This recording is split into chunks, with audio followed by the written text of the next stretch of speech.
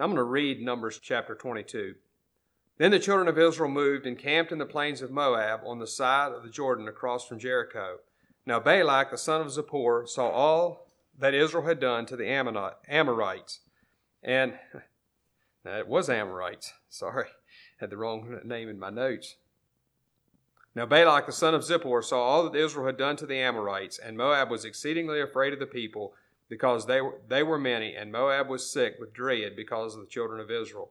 So Moab said to the elders of Midian, Now this company will lick up everything around us as an ox licks up the grass of the field. And Balak, the son of Zippor, was king of the Moabites at that time. Then he sent messengers to Balaam, the son of Beor, at Pethor, which is near the river, in the land of the sons of his people, to call him, saying, Look, a people has come from Egypt. See, they cover the face of the earth and are settling next to me. Therefore, please come at once. Curse this people for me, for they are too mighty for me, and perhaps I shall be able to defeat them and drive them out of the land. For I know that he whom you bless is blessed, and he whom you curse is cursed. So the elders of Moab and the elders of Midian departed with the diviner's fee in their hand, and they came to Balaam and spoke to him the words of Balak. And he said to them, Lodge here tonight, and I will bring back word to you as the Lord speaks to me. So the princes of Moab stayed with Balaam. And God came to Balaam and said, Who are these men with you?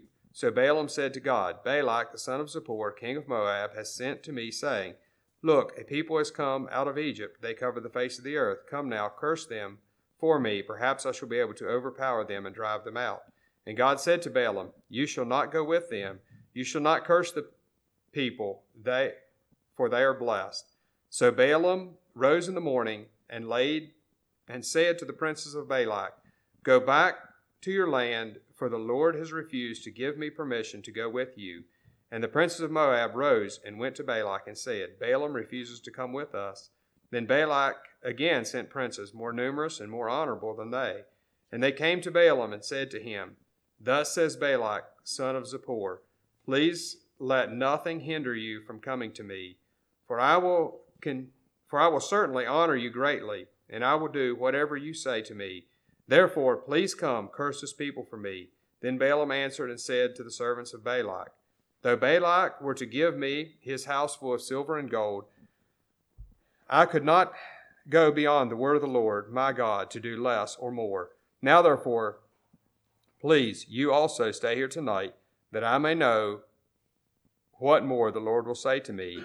And God came to Balaam at night and said to him, If the men come to call you, rise and go with them, but only the word which I speak to you, that you shall do. So Balaam rose in the morning, saddled his donkey, and went with the princes of Moab. And then God's anger was aroused because he went, and the angel of the Lord took his stand in the way as an adversary against him, and he was riding on his donkey, and his two servants were with him. Now the donkey saw the angel of the Lord standing in the way with his drawn sword in his hand, and the donkey turned aside out of the way and went into the field. So Balaam struck the donkey to turn her back onto the road. Then the angel of the Lord stood in a narrow path between the vineyards, with a wall on this side and a wall on that side. And when the donkey saw the angel of the Lord, she pushed herself against the wall and crushed Balaam's foot against the wall, so he struck her again. Then the angel of the Lord went further and stood in the narrow place where there was no way to turn either to the right hand or to the left.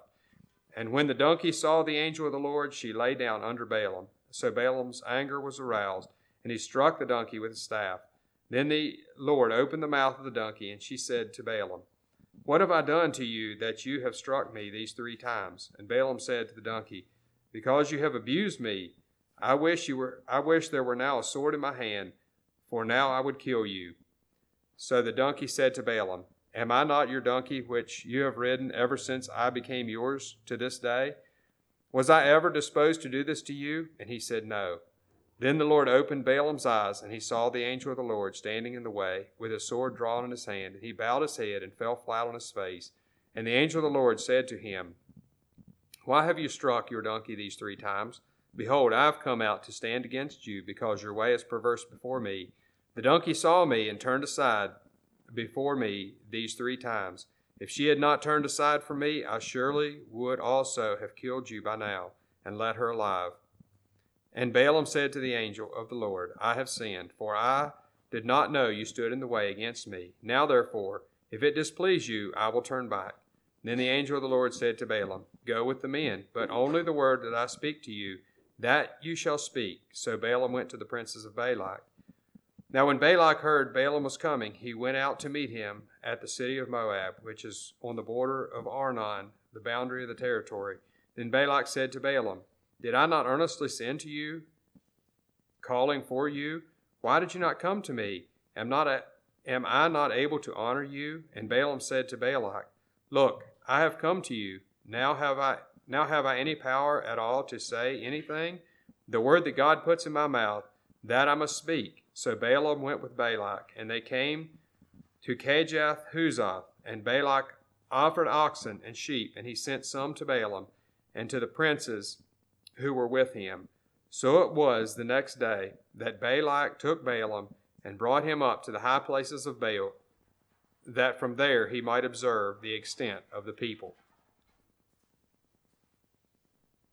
So if you go on in, wait a minute, I think I have a wrong reference here. Yeah, if you go on into chapter 23, you have 3 places of blessing that they go. And he actually went to Balak thought there was going to be a curse. And they went to this first place and offered sacrifices, and Balaam blessed them. And so they went to another place.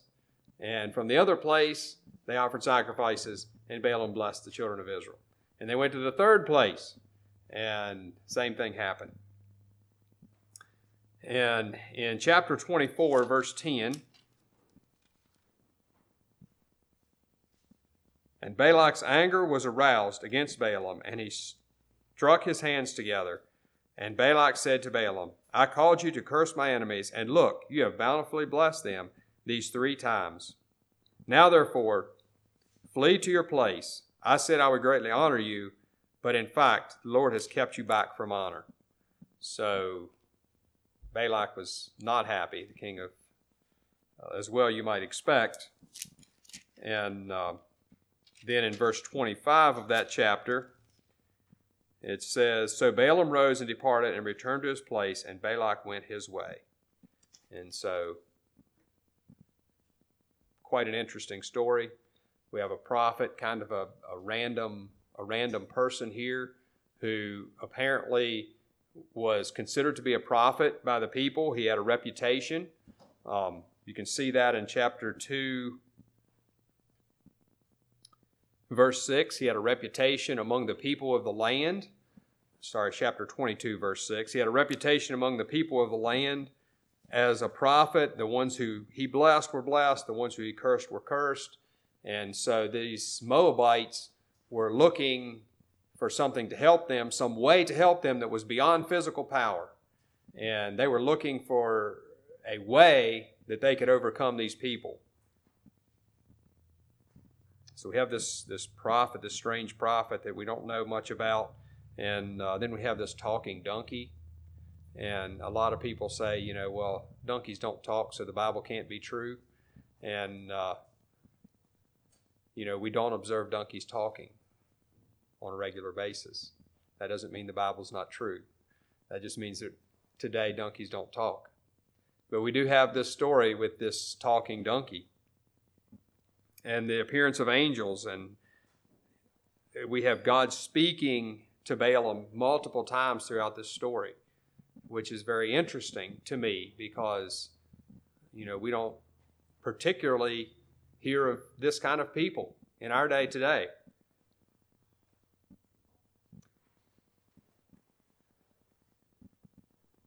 I found the meaning of Balaam interesting. It's not of the people or foreigner. So that was the meaning of the name Balaam. Moab, the people of Moab were descendants of Lot. The people of Midian were descendants of Abraham from his wife Keturah. So, other little interesting tidbits. In verse 7, I want to start there, and I want to look at the interchange between Balak and Balaam. So in verse 7, the Moabites and the Midianites are looking for this help, and they sent princes to Balaam with a diviner's fee. And so apparently there was a fee that, I don't know if this was something that he normally charged or that there was a normal diviner's fee that they would give to someone who had these powers or were diviners. And they said, come. So there was an initial call, and Balaam said that the Lord refused to give him permission to go. And so that was in verse 13. Then verse 15 and 17, Balak ups the respect and the price. So he says, he sends more princes, and they're more honorable. And let me see, maybe I better look at the text here. I will honor you greatly, and I will do whatever you say to me. So he wasn't going to just get the fee, he was going to get whatever he asked for. And verse 18, it's pretty amazing response from Balaam. He says, though Balak were to give me his house full of silver and gold, I could not go beyond the word of the Lord my God to do less or more. And so basically he's saying, you can't buy me with money. All I can do is what God tells me to do. Verse 37 and 38, when he actually arrives there, Balak greets him with some social pressure. Then Balak said to Balaam, did I not earnestly send to you, calling for you? Why did you not come to me? Am I not able to honor you? So he's basically saying, I really wanted you to come. Why didn't you come? What's going on here? And even though Balaam denies his ability to speak anything beyond what God says, you can see that Balak has this assumption that what he wanted is going to happen now that Balaam is here. And so now that I've got him to come, he's going to do what I want him to do. And then you have the conclusion there in chapter 24, verses 10, where Balak is angry because that expectation isn't met. And Balaam goes home without his honor. So I'm going to pull some more from that a little bit, but I also want to look at the interchange during this same time frame between God and Balaam. In verses 9 through 12, God makes an initial statement, and I think it's significant. He says, you shall not go with them, you shall not curse the people, for they are blessed. They are blessed. This people is in a place of blessing. So they're not going to be cursed because they are blessed. That's the condition in which they are living. That's the way that they are before me. And so I'm not going to tell you that you can curse them because that's not where they are. They're blessed.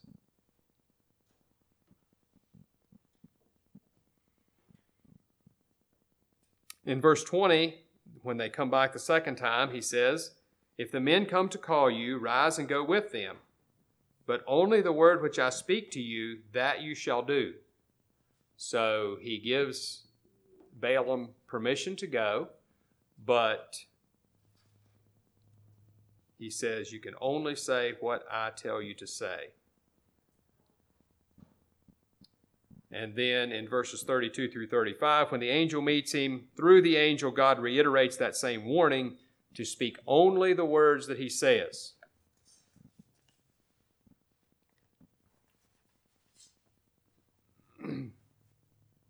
So I have a couple questions for you.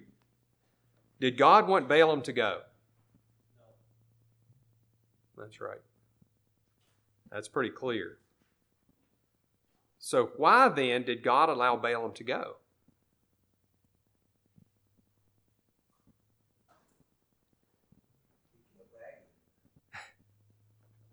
He kept begging. That's good. I want to look at that question some more at the end as well. What two things did Balak use to try to convince Balaam to come?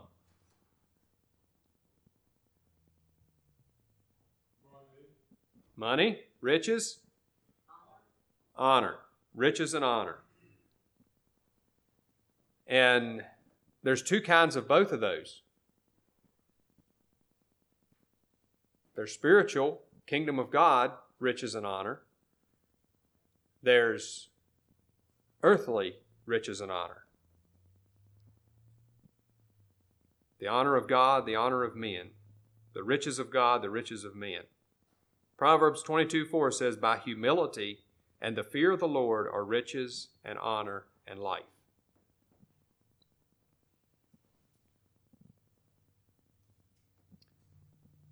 So God gave Balaam permission to go, but in verse 22, God's anger was aroused because he went. And so God was not happy that Balaam decided to go. And so you have the story of the angel and the donkey. So what is God trying to do? The New Testament tells us what he's trying to do. 2 Peter 2:16, God was restraining the madness of the prophet. So God was trying to restrain what was happening and to stop Balaam from what he was doing. Trying to show him that he's taking a wrong way. In verse 32, it says,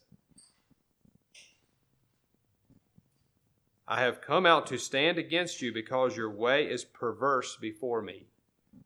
That's taking a wrong way. It's taking a rash way.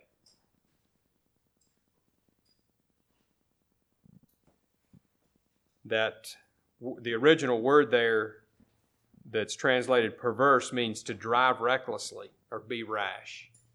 So he's not being careful.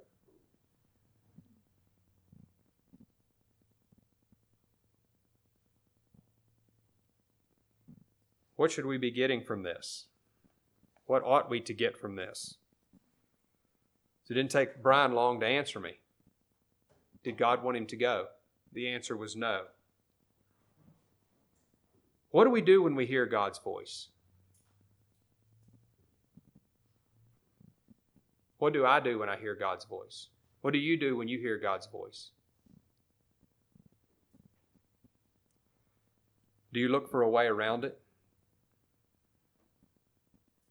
Do you go back and keep asking God, are you sure, God? Are you sure this is what you want?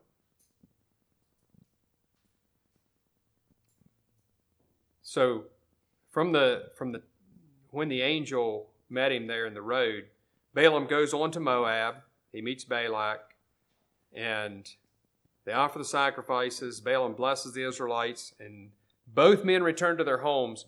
And by appearances of the story, other than the angel in the way, by appearances of the story, Balaam does exactly what he's supposed to do.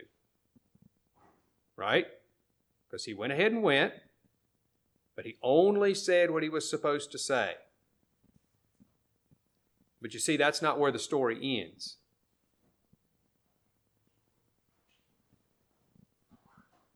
Turn to chapter 25. Oh, I'm sorry, chapter 31.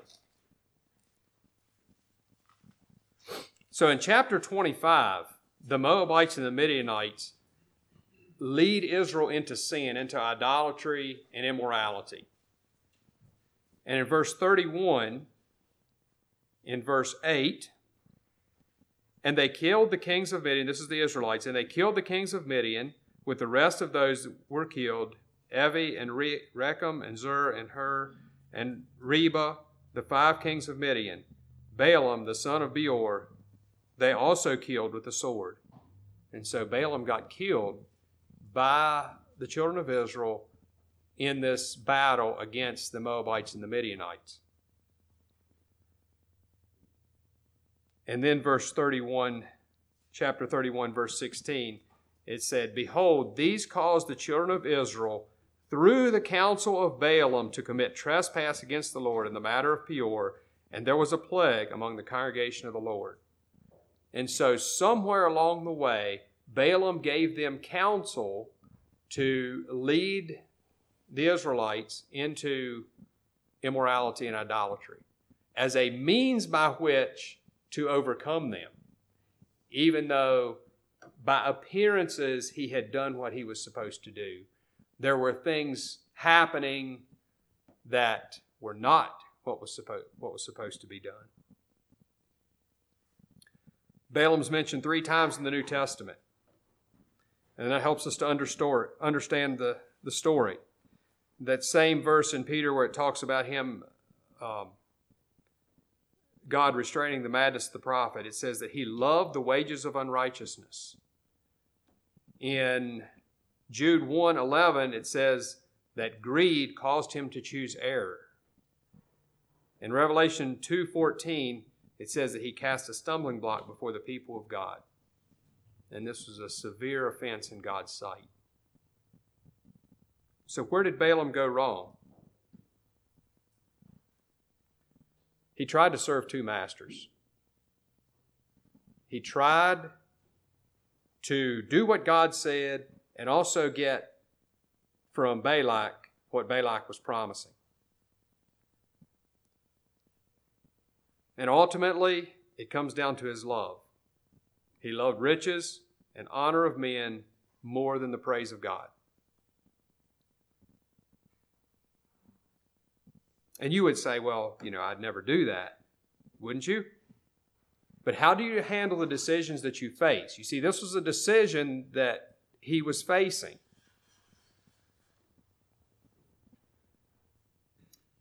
Well, what do you love? Because what you love is what drives your desire. What do you want then? That's your desire, what you want. Now, Joe had me read these verses in Sunday school class this morning. "Let no man say when he is tempted, I am tempted of God, for God cannot be tempted with evil, neither tempteth he any man. But every man is tempted when he is drawn away of his own lust and enticed.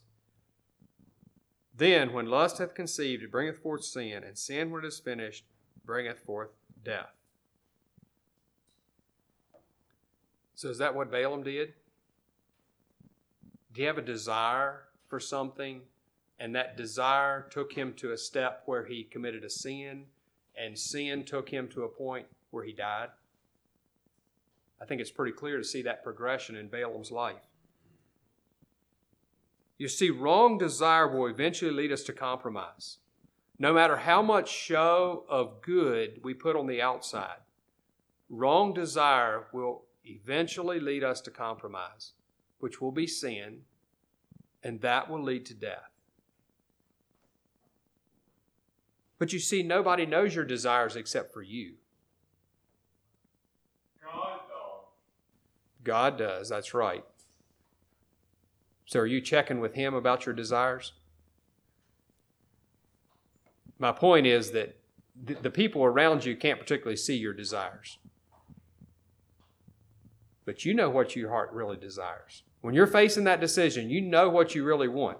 What do you really want? Are you checking your desires with God? Joe also had us read these verses in Sunday school class. 1 Corinthians 10, 11 to 13. "Now all these things happened unto them for examples, and they were written for our admonition, upon whom the ends of the world are come. Wherefore let him that thinketh he standeth take heed lest he fall. There hath no temptation taken you, but such as is common to man. But God is faithful, who will not suffer you to be tempted above that ye are able, but will with the temptation also make a way to escape, that you may be able to bear it. So I'm going to stop there for a bit. Okay, so these verses are a tremendous comfort in a lot of ways because it recognizes that we're all tempted, and we're all tempted in similar ways, and that God is observing and controlling those temptations.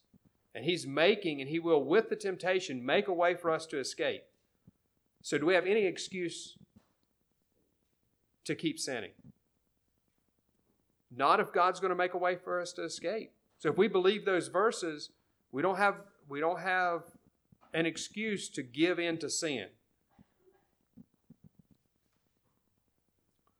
But I find the next verse really interesting.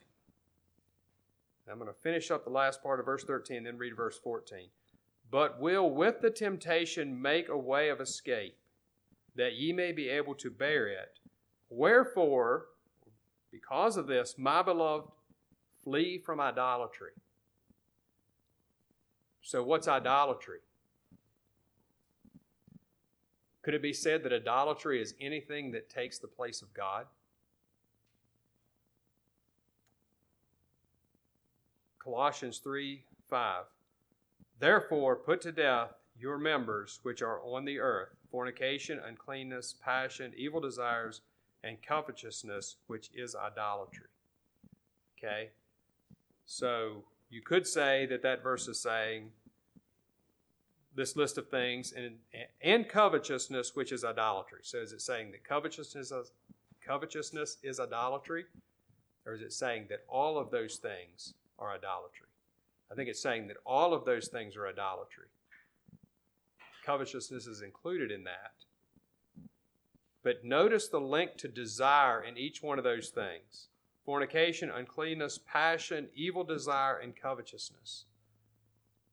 Those are all things that you can put in the place of God in your life. So God has a plan for your life, and He has a purpose for you, and He has created desire in you for good things. But when you take those desires and put them in the place where God is supposed to be, when you put them at the front of your life, then they become idolatry.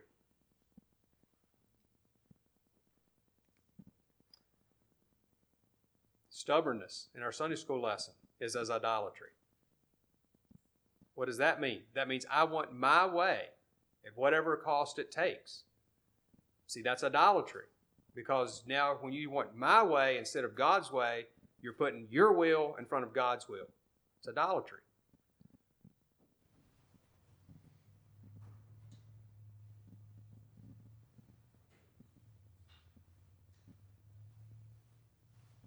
So we've got two gods here. We've got the God of idolatry down here. We've got the true God up here. And we have a line of moral right and wrong in between.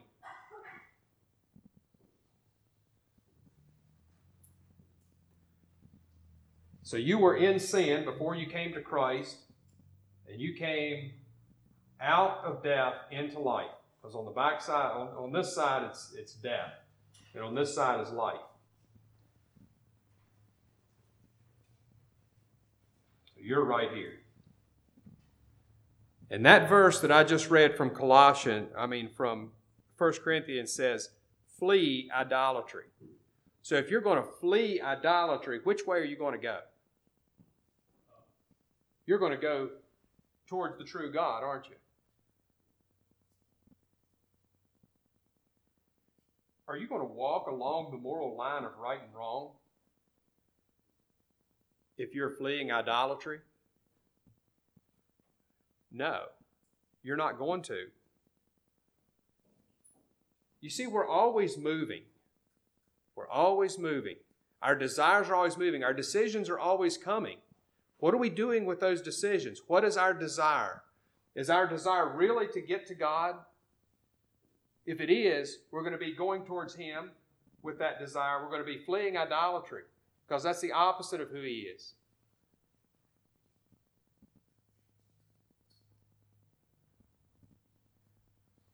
So what did Balaam try to do?